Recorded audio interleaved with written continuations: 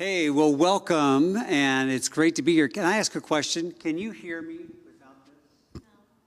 No, you need this?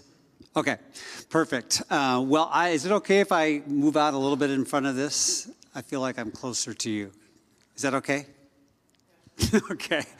So great to be with you, and I will tell you a little, very brief story that in 1983, before most of you were born, I was leading a ministry called Young Life at Pacific Lutheran University, and college students, and there was a young man, a freshman in college named Phil, who happens to be Michael's dad. And yeah. So for me, it's a delight, to have heard from a number of people. You need to meet Michael. You need to meet Michael. Both of us have a passion for people your age and what God's doing in your life. And so Michael and I connected probably about 6 or 8 months ago and have just hit it off. And so I'm just listening to his vision sharing tonight. You'll have a good leader. You really do. And I hope you know that. And there's a lot of folks around the world that are young adults that feel like they don't have a good leader. So wonderful privilege to be here. Yeah, I've got 3 children and 1 wife. I live in Tacoma, Fircrest, and I've lived here most of my life. And I'm involved, as Michael said, with a ministry called Kingdom Story. And we'll go into it tonight, but I was captured in about when I was a little bit older than you, by the idea that the Bible at its heart is a story. And how that has absolutely changed my view of God, my view of the Bible. And so tonight, what I would like to do is a bit of an experiment with you, something that is old hat for me. Some of this approach are things I've done for many years, but also some brand new things. And Michael said, you all are a group that's willing to do something a little different. Is that right? You all willing to flex and have it, that's what's great about young adults, right? I mean, you're just, you want to broaden your wings and your experience. So I'm going to use the handout here, some of the notes, just to very quickly move us along. But everybody have one of these? Okay. So you have been doing an overview so far, some of the big, most important stories to get you started in understanding the big story of the Bible. So if you turn to the second page, you'll see something that looks like a cardiogram, like somebody just had a heartbeat output or something. You see, it's the ups and downs of the kingdom story.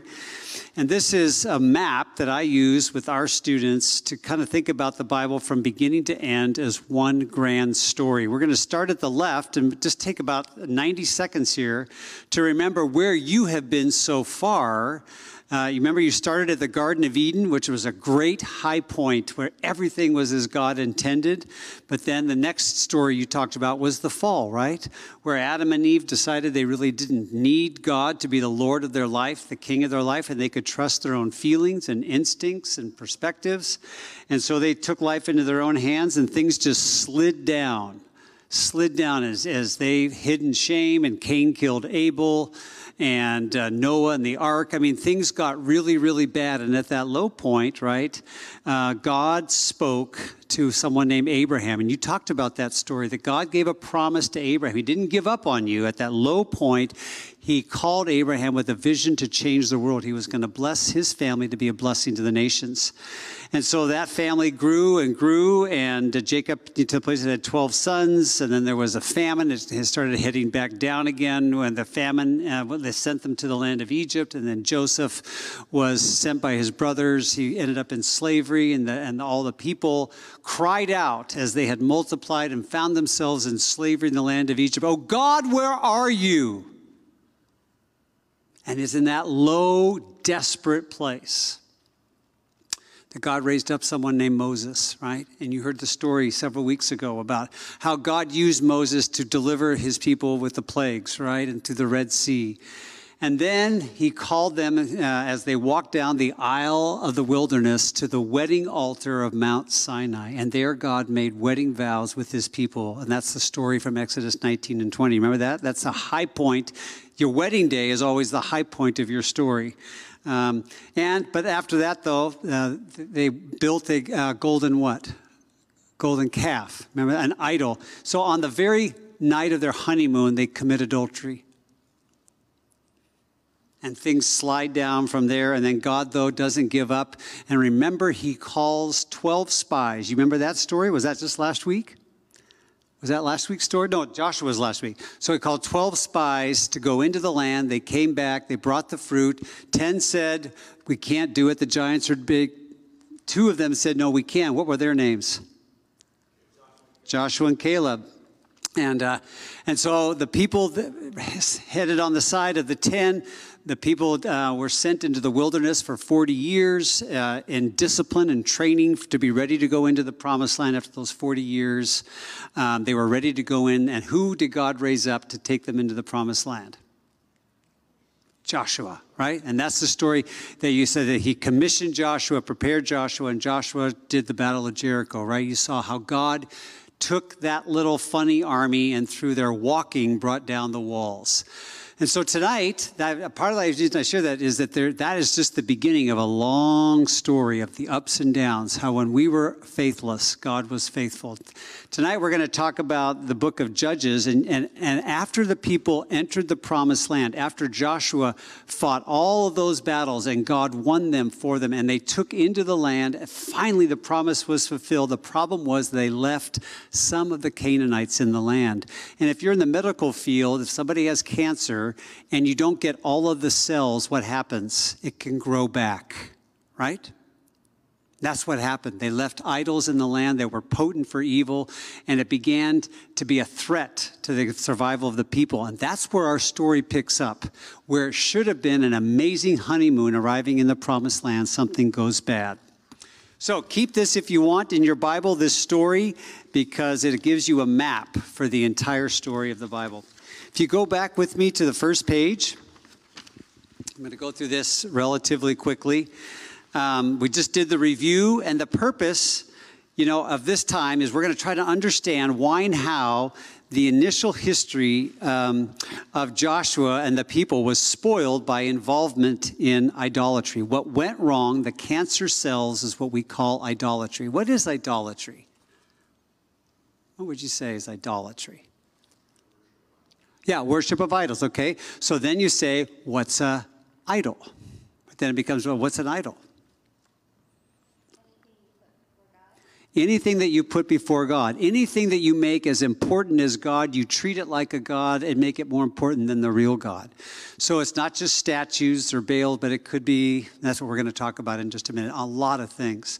And that's what happened. And so one of the, so the hope is, we'll see that as part of the story, what went wrong. And then number 2 is to better appreciate our common human vulnerability to idols and the matching mercy of God towards those of us who worship them.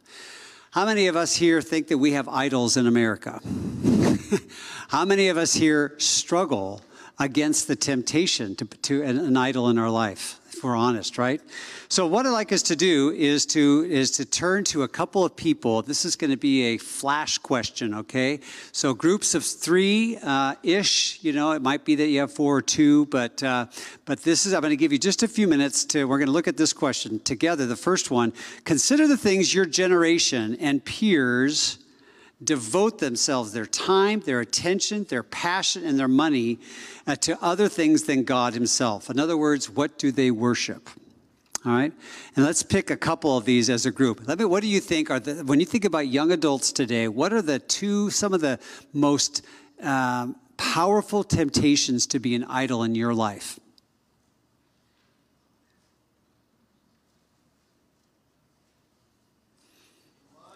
Money, okay, yeah. Having more money, having a better job, okay. What else? Good.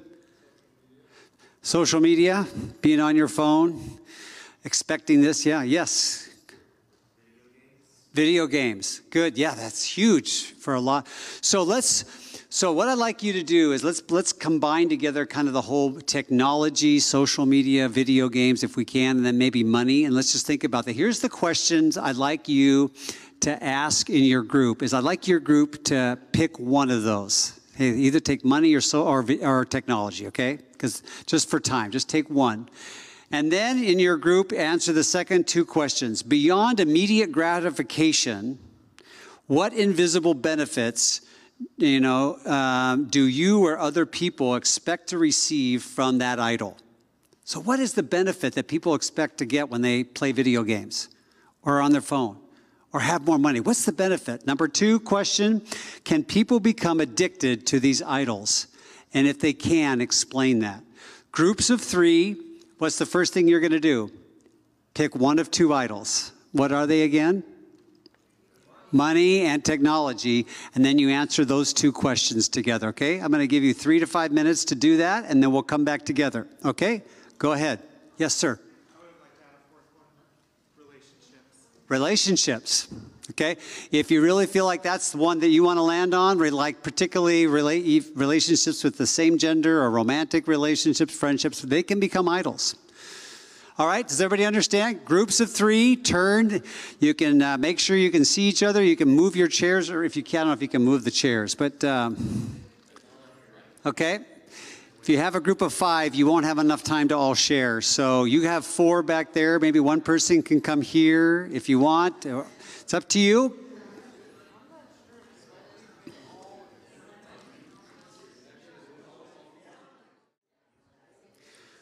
Okay, folks, let's kind of wrap, whoever's talking, kind of finish and wrap up, and then we'll come back together here.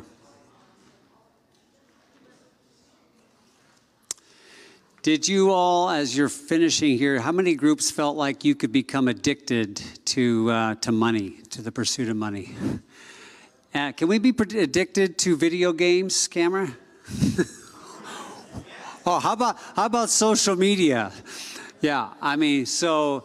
one of the ways that you know something is an idol is that you can become addicted to it. Exactly, anything, right. So look for places of addiction. You'll probably find an idol behind that. Okay, so what we're going to do is I am going to, if you turn back to your to this handout here, I'm going to turn to the second page. Let me just say something very briefly about the book of Judges. The book of, how many of you have heard of Gideon? Or Samson? Remember the guy that got his eyes gouged and he pulled, yeah. How many people have heard of Deborah? Okay, this is a sharp group. Okay, it's almost, the book of Judges is about a whole bunch of people that God raised up to deliver his people when they were caught in what we call a cycle of sin. And in the book of Judges, in chapter 2, it gives a summary of what happened over and over. How many of you have ever been in a car that was driving in the snow and you got caught in a rut? Or mud. Everybody done that? And when you push the gas pedal, do you go forward? You just keep going over and over and deeper and deeper. The book of Judges is about a cycle like that just gets deeper and deeper. Maybe you can see some things in our culture where it feels like we're caught in a cycle that's just getting deeper and deeper and we're going nowhere. This is the cycle of sin in the book of Judges. What I'm going to do is I'm going to tell the story, a little bit of Judges 2, just from this diagram without reading it. And then in a minute, we're going to tell it again. Start with me at the top. The cycle of sin in the book of Judges starts at first with Joshua, later with other judges, where the leader is alive and they are leading the people to stay faithful to God. And the people are responding, yes, we want to worship God and make him number one in our life. And then what happens is, when they say no to idols, when the leader dies, they begin to say, who was that God again? What was Joshua's last name again? What did God do for us at Jericho? Not sure I can really remember. They forget their first love with the loss of their leader. And then what happens is they fully abandon God in number 3 stage. This is what they did. They abandoned the God of Joshua, the God who delivered them into the land, and they went after the other idols in the land. And particularly there was a god named Baal, depending on your pronunciation, and he was the one that was supposedly in charge of the economy, all right, of how things grow, water that comes and makes land fertile. And so there were practices that were very attractive, that were involved with sexuality, and people could not, almost not worship. It was so powerful. And so they get addicted to Baal worship. Number 4, this provokes God to anger. Is it okay that God gets angry? If you told me, Elias, hey, did you know that your wife on the side while you're here tonight is having sex with your neighbor? And I said, no problem. That doesn't make me angry. You'd probably send me to marriage counseling. You see what I'm saying?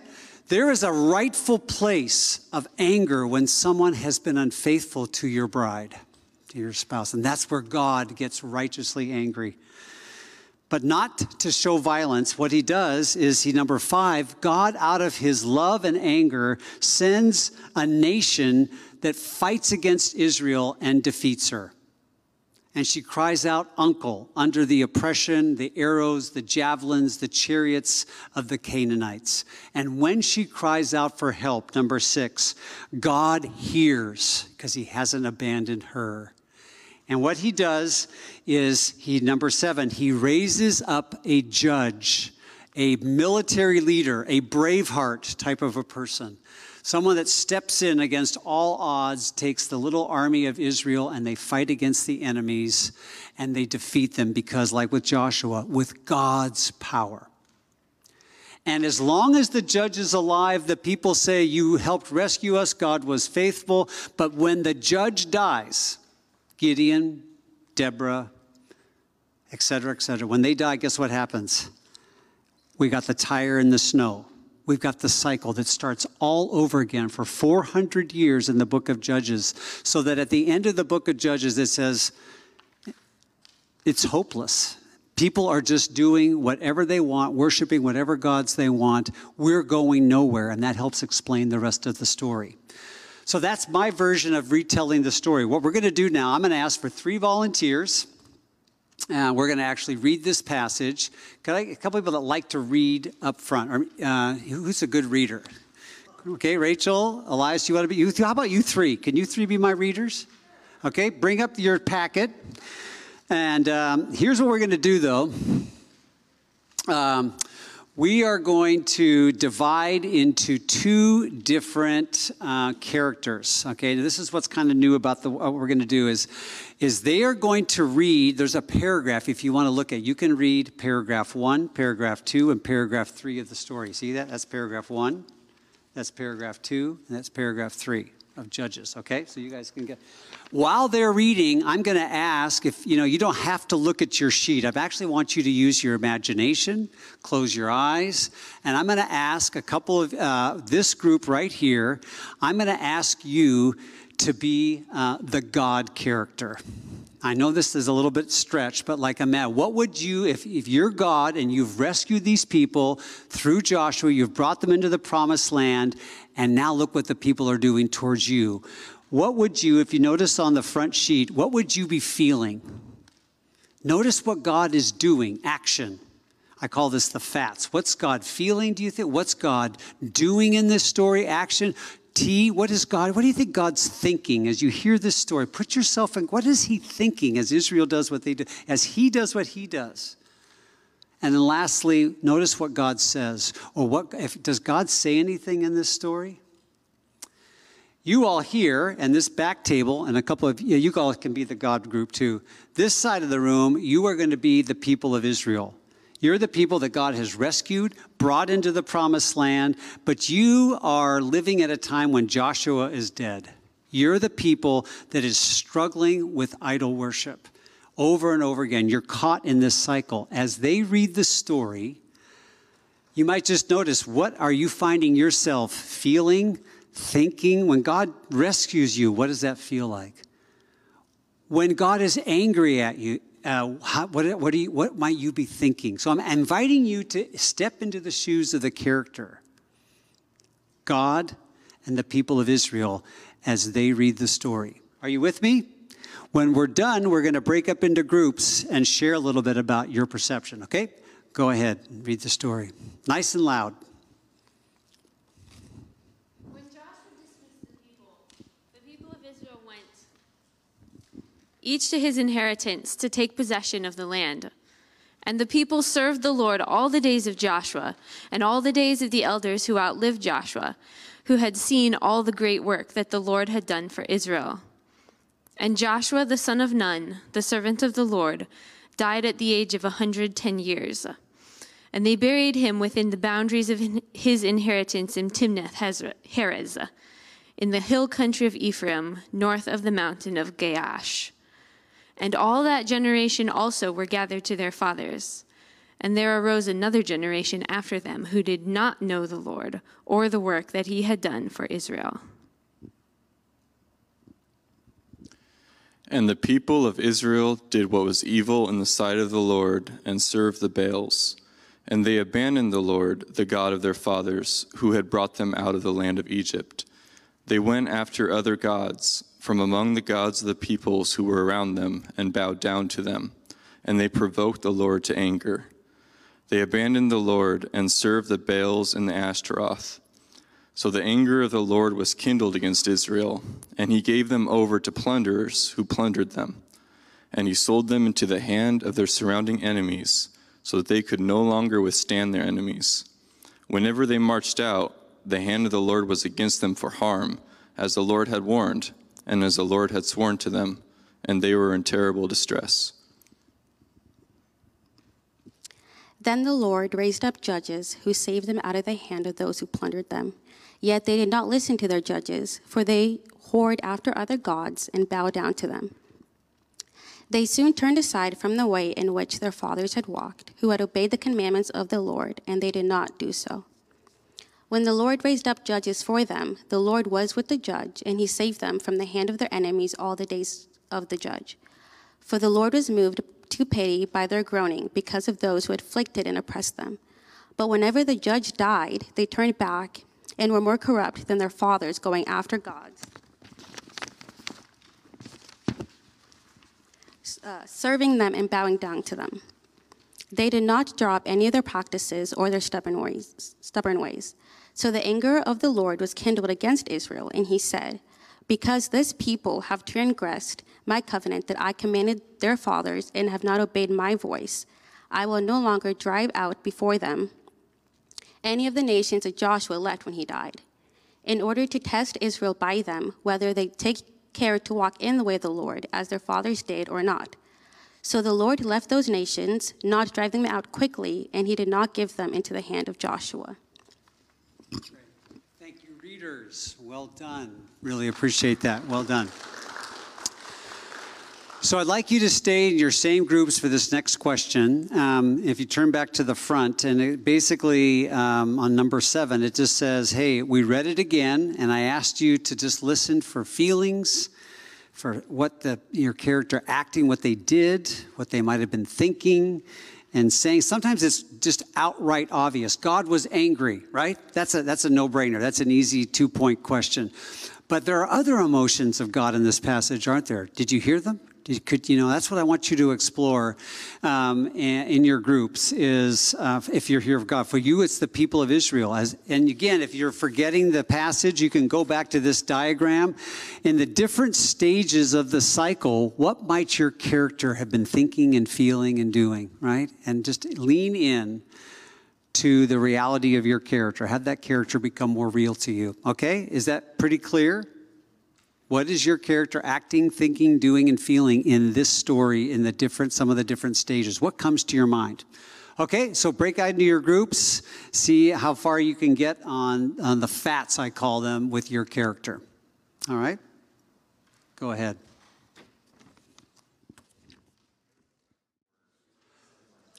Okay, everybody. Actually, let's pull together here. We're going to do a little bit of back and forth. This group over here, you are exploring some of the thoughts and feelings and actions of God in this story, and this group did Israel and the people. By the way, is it weird trying to put yourself in the shoes of God? I was just gonna say that. I owe you 50 cents or so. We do it all the time, right? I mean, we act like God. That's the sinful nature. But there's also I'm a dad of 3 children. And when I had little children, I learned more about what God thinks and feels than before I was a dad, right? So we are made in the image of God. And so actually, I think it pleases him that we try to put ourselves in his shoes. But at the first time, it's a little awkward. I'm just acknowledging that. And if you felt that, this was a new exercise. And I know it may not be easy at first, but I've been doing this for a lot of years, and it's amazing what happens when we begin to step out of our own story and into the story of others, and these characters become more alive and more relevant. So kudos for you to have the courage. What did you notice about God's feeling and thinking and doing in this story that stood out to you? And you listened because you were talking about Israel. A couple of you. What stood out? Yes. Well, at the beginning, I think he felt like pride of them following him. Yes. Like he was so proud of them. And then he felt betrayed. Yes. Yeah, so that whole idea of Judas' betrayal, we think, no, there's betrayal right here by a whole people against their God. God knew about betrayal. And what do you feel like when you're betrayed? What does that also maybe lead to in terms of your think? What might God have been thinking and feeling beyond in light of the betrayal? Did anybody explore that? Sad? Yeah, that kind of explains his anger then too, doesn't it? Yeah, hurt. Yeah. A longing for. Yeah. I mean, if you fit this in the context of a marriage, I talked about Mount Sinai being a marriage. And what was the language here for sin? You're whoring after other gods. You're committing adultery. What does it feel like? And boy, this happens all the time in America. You know, when a spouse commits adultery, it's absolutely brokenhearted. You deeply want the love of your spouse, but you've been betrayed and you're angry and hurt. This is the heart of God. Over and over again in Judges. Anything else? What else? One more thing. Frustrated. Say more about that.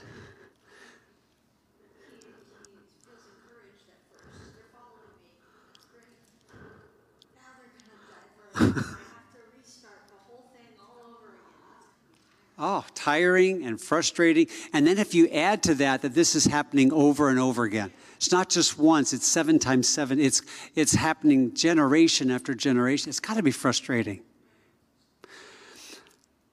Yes? But he's also feeling compassion because he keeps sending people, these leaders. Yes. He might be feeling frustrated and disappointed, but if he wasn't feeling compassionate, he wouldn't keep sending. Excellent. That's part of the cycle, isn't it? That all of that doesn't lead him to abandon them, but rather to have compassion, to see and to love them. Oh, how he loves us. Over and over, he sends a deliverer. Thank you so much. That's such an important part of this. That God's anger mingles with his frustration. Yeah, and love. How about the people of Israel? What did you notice? You know, you're caught in that cycle. And there's so many different stages where you could have felt or thought different things. What stood out to you about the people? Yes, in the back. I think they were stubborn and just blinded by what they wanted in the present moment. Yeah, that's real. And you think about, what was your name? Emma. Well, you think about Emma, how someone gets caught in adultery, they forget their commitment to their spouse, and in the present moment, somebody tempts them. I mean, that's essentially what was happening to them. What's right. How many people feel like in our culture, we can be tempted by what's right in front of us instead of the long-run consequences? Oh, my gosh. Advertising. I mean, so that's very good insight. They could not get past what was right in front of them. What else? What else stood you? Yes, Cameron. Well, I think like it could be maybe got sort of impressed the Israelites. Well, they became blind to the point of not knowing that, or maybe oblivious to not knowing that God exists when He Yeah. does. Interesting. So they almost became, even though God had done such amazing things for them, they became blind. They forgot. They couldn't see. Yeah. Interesting. Well, and so when the people got detached from the great works of God, they forgot they couldn't see in their everyday life maybe as easily. Boy, that's real, isn't it? Sometimes does it feel like you can't see God active and obvious in your everyday life? Let's be honest. Do you have seasons like that Where are you, Lord? This happened here, this happened here. It's not obvious. Am I the only one? Yeah, this is real, huh? In the midst of that, how can we stay, remembering our covenant? Yeah.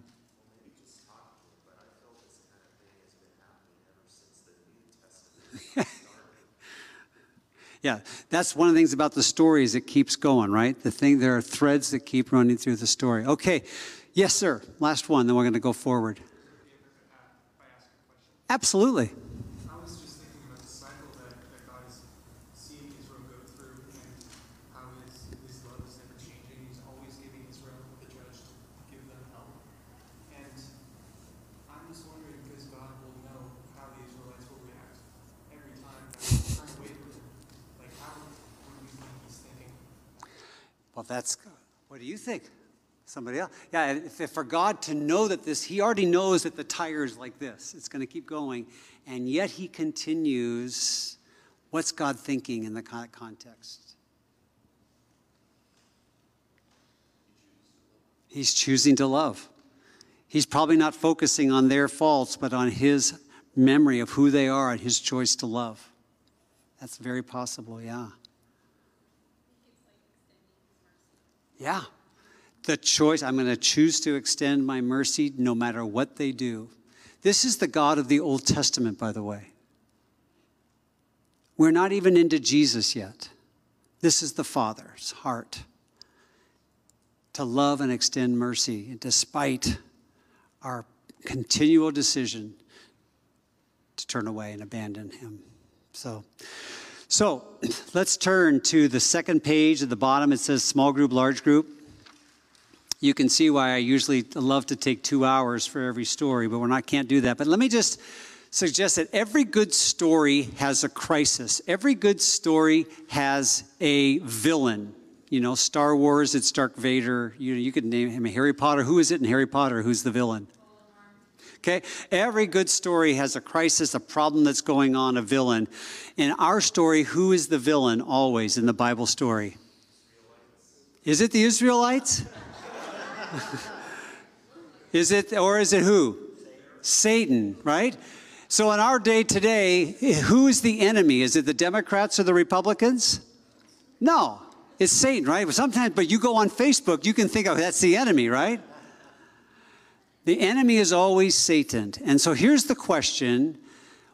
How do you see the potential of evil and deception and temptation working in this story? How do you see the devil potentially working in this story, in this cycle? Where do you see him working? Baal worship. Come and worship, the invitation to draw them in. Yes, where else? Good. I would say, with that, he invites them to trade God's promise for right now. Yeah. Right? So switching what's valuable, switching what's in front of them. Yeah. Putting in front of them, look what's here right now. Yes. And that's what marketing does that today. All kinds of things. Put messages in front of you that says, watch this now, buy this now. It's never been easier.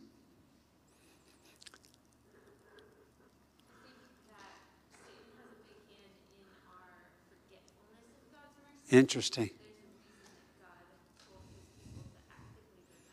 Yes. Can you all hear what she's saying? Yeah, right. So if God, one of the most important commands is to remember, then Satan would probably be about forgetting, right? So how does Satan help make us forget? Would be the next natural question to what you're saying, Rachel. Yes. Huh? Distractions. Any distractions in American life? It's a rhetorical question, right? It's not a true question. Yeah. So it's always helpful to know that in every story of the Bible, the Satan is at work, consciously or unconsciously, quietly or blatantly, and it was true in this story. Number 2 question. What did the Israelites and the judges reveal to you? What became clearer about your life, for example, or life in America, just sitting in your character today? Or when you think about the people, let me ask that question about Israel. What became clear to you about the nature of human people as you explored those questions?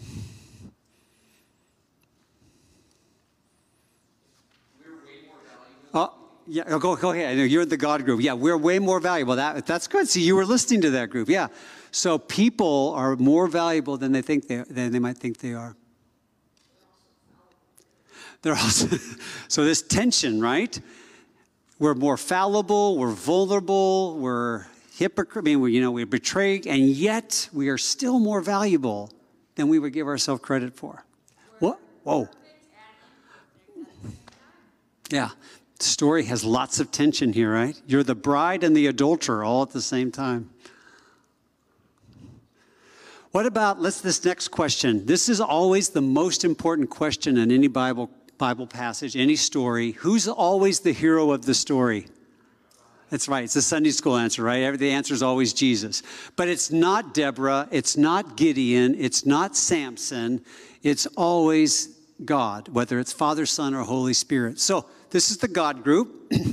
Tell me, from what your discussions were tonight, what would you summarize as the character of God in this story? If you were to say, God, in this cycle of sin, I see God as ... Forgiver, patient, faithful, unwavering, understanding. Yeah. What do you mean by, how was God understanding in this story, Cameron? I mean, like, as showing empathy. Well, he knows how we feel. Like, even today, he doesn't, like, just think of that thing where, I think, well, what I'm trying to say is, like, he has that thing where you heard of beneath the mask. Yeah. Yeah, he knows how we really feel on the inside, and knows we're not just putting on a facade every day. Have you thought about the fact that God of the Old Testament, not just Jesus, actually walked among and knew how people, like he was the Father, he knew what they were, he had compassion, he had empathy for their vulnerability, for their imperfection. He didn't say, oh crap, you're a bunch of losers. As a good father, he empathized in their weakness, right? And then reached out to them in love. God is amazing in this story. And this is the Old Testament. The next question, what I'd like to do for the last couple of questions, I'm going to read them and then we're going to break into groups. E, F, and G, I'm going to relate. Which character could you relate to most in this story? Is there some way that you could relate to people of Israel and their vulnerability to idols? Some of you were nodding. Yeah, how can you relate to the people of Israel in this cycle? Where do you find yourself at times in that cycle of vulnerability, of saying, no, God, I'll never forget you, and then you forget it, get distracted? Where do you find... The second question is, that related to that is, how in some ways can you find yourself relating to the character of God? Has God put somebody in your life and called you to love them persistently, even when they're obnoxious, faithless, if they've betrayed you, a friend or a parent? How do you connect with the love and the character of God in this story? So maybe pick one of those. F and G would just be to, then F is, what's one relevant lesson or truth that stood out to you in this story? What stood out to you in this story, either about God or about the people of Israel or about idols? They go, what God's saying to me right now is ... Does that make sense? What's speaking to you from this story about your own journey, your own cycle of sin, your own journey of wanting to be faithful to God and not forget him in the midst of all the idols? And so questions E and F are the questions for your small groups. And so at this point, if I understand, Michael, we started a little bit late tonight, so we're going to go, I guess, a few minutes, but this is the time to break up into your normal small groups, and whoever is the facilitator, you're just going to try to get folks to answer E and F, or if you just have, or E or F, whatever you feel like you have time for, capacity for. But those are the two questions I'd love for you to talk about in your small groups. And so what I'm going to do to break you up into groups, we're just going to have a moment of quiet. Is that okay? Because normally I end with that. But before we break into groups, let's just pause a moment and pray together. And Lord, this is the question after all this discussion and hearing the scripture read is, Lord, what is it that you are saying to me about my journey with idolatry, about my struggle to feel like I'm in a cycle over and over again, struggling with the same thing? Lord, is there a place I'm tempted? Is there a place I've given in? Is it hard for me, Lord, to believe that I'm precious and valuable in the midst of what often feels like a failure? Lord, how are you speaking to me through this story?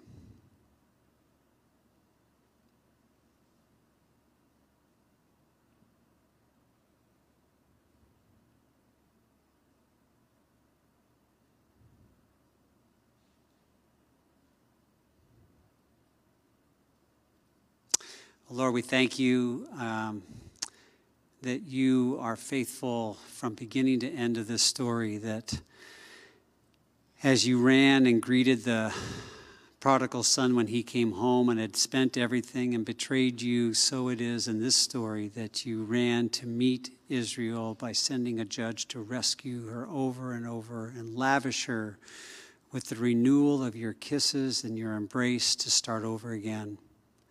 So now may our times in our small group be blessed, be appropriately vulnerable, maybe be able to share our real stories and encounter you in a real way that makes a difference. In Jesus' name, everybody said.